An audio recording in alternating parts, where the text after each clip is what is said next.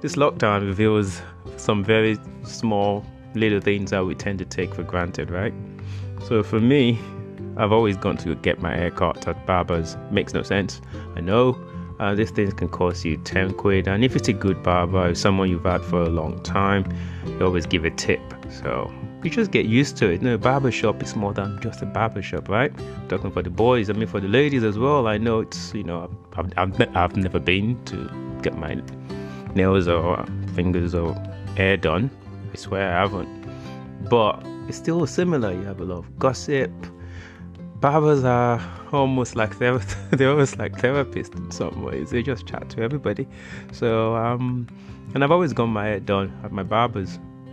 Yeah, but I've never really learned how to cut my own hair. Yes, it's fair. I know. I'm sure I'm not the only one. Before you start judging me, I know there are people like me out there.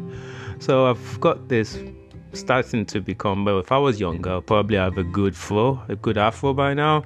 But I'm getting on, and the hairline is not quite what it used to be. Same as the six pack, it's not quite what it used to be. And the hair is all grown out. The bush, the hair, the mustache is, and the beard is massive. And so I decided, okay, I can't keep looking like this. At some point, people would think maybe they'll start giving me money on the streets because I look really scruffy. So I got myself a new toy. I mean, when I say toy, don't get the wrong ideas. I mean a clipper.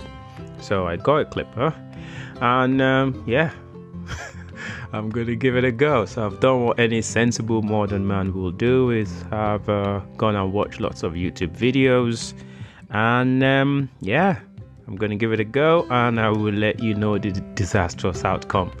So wish me luck.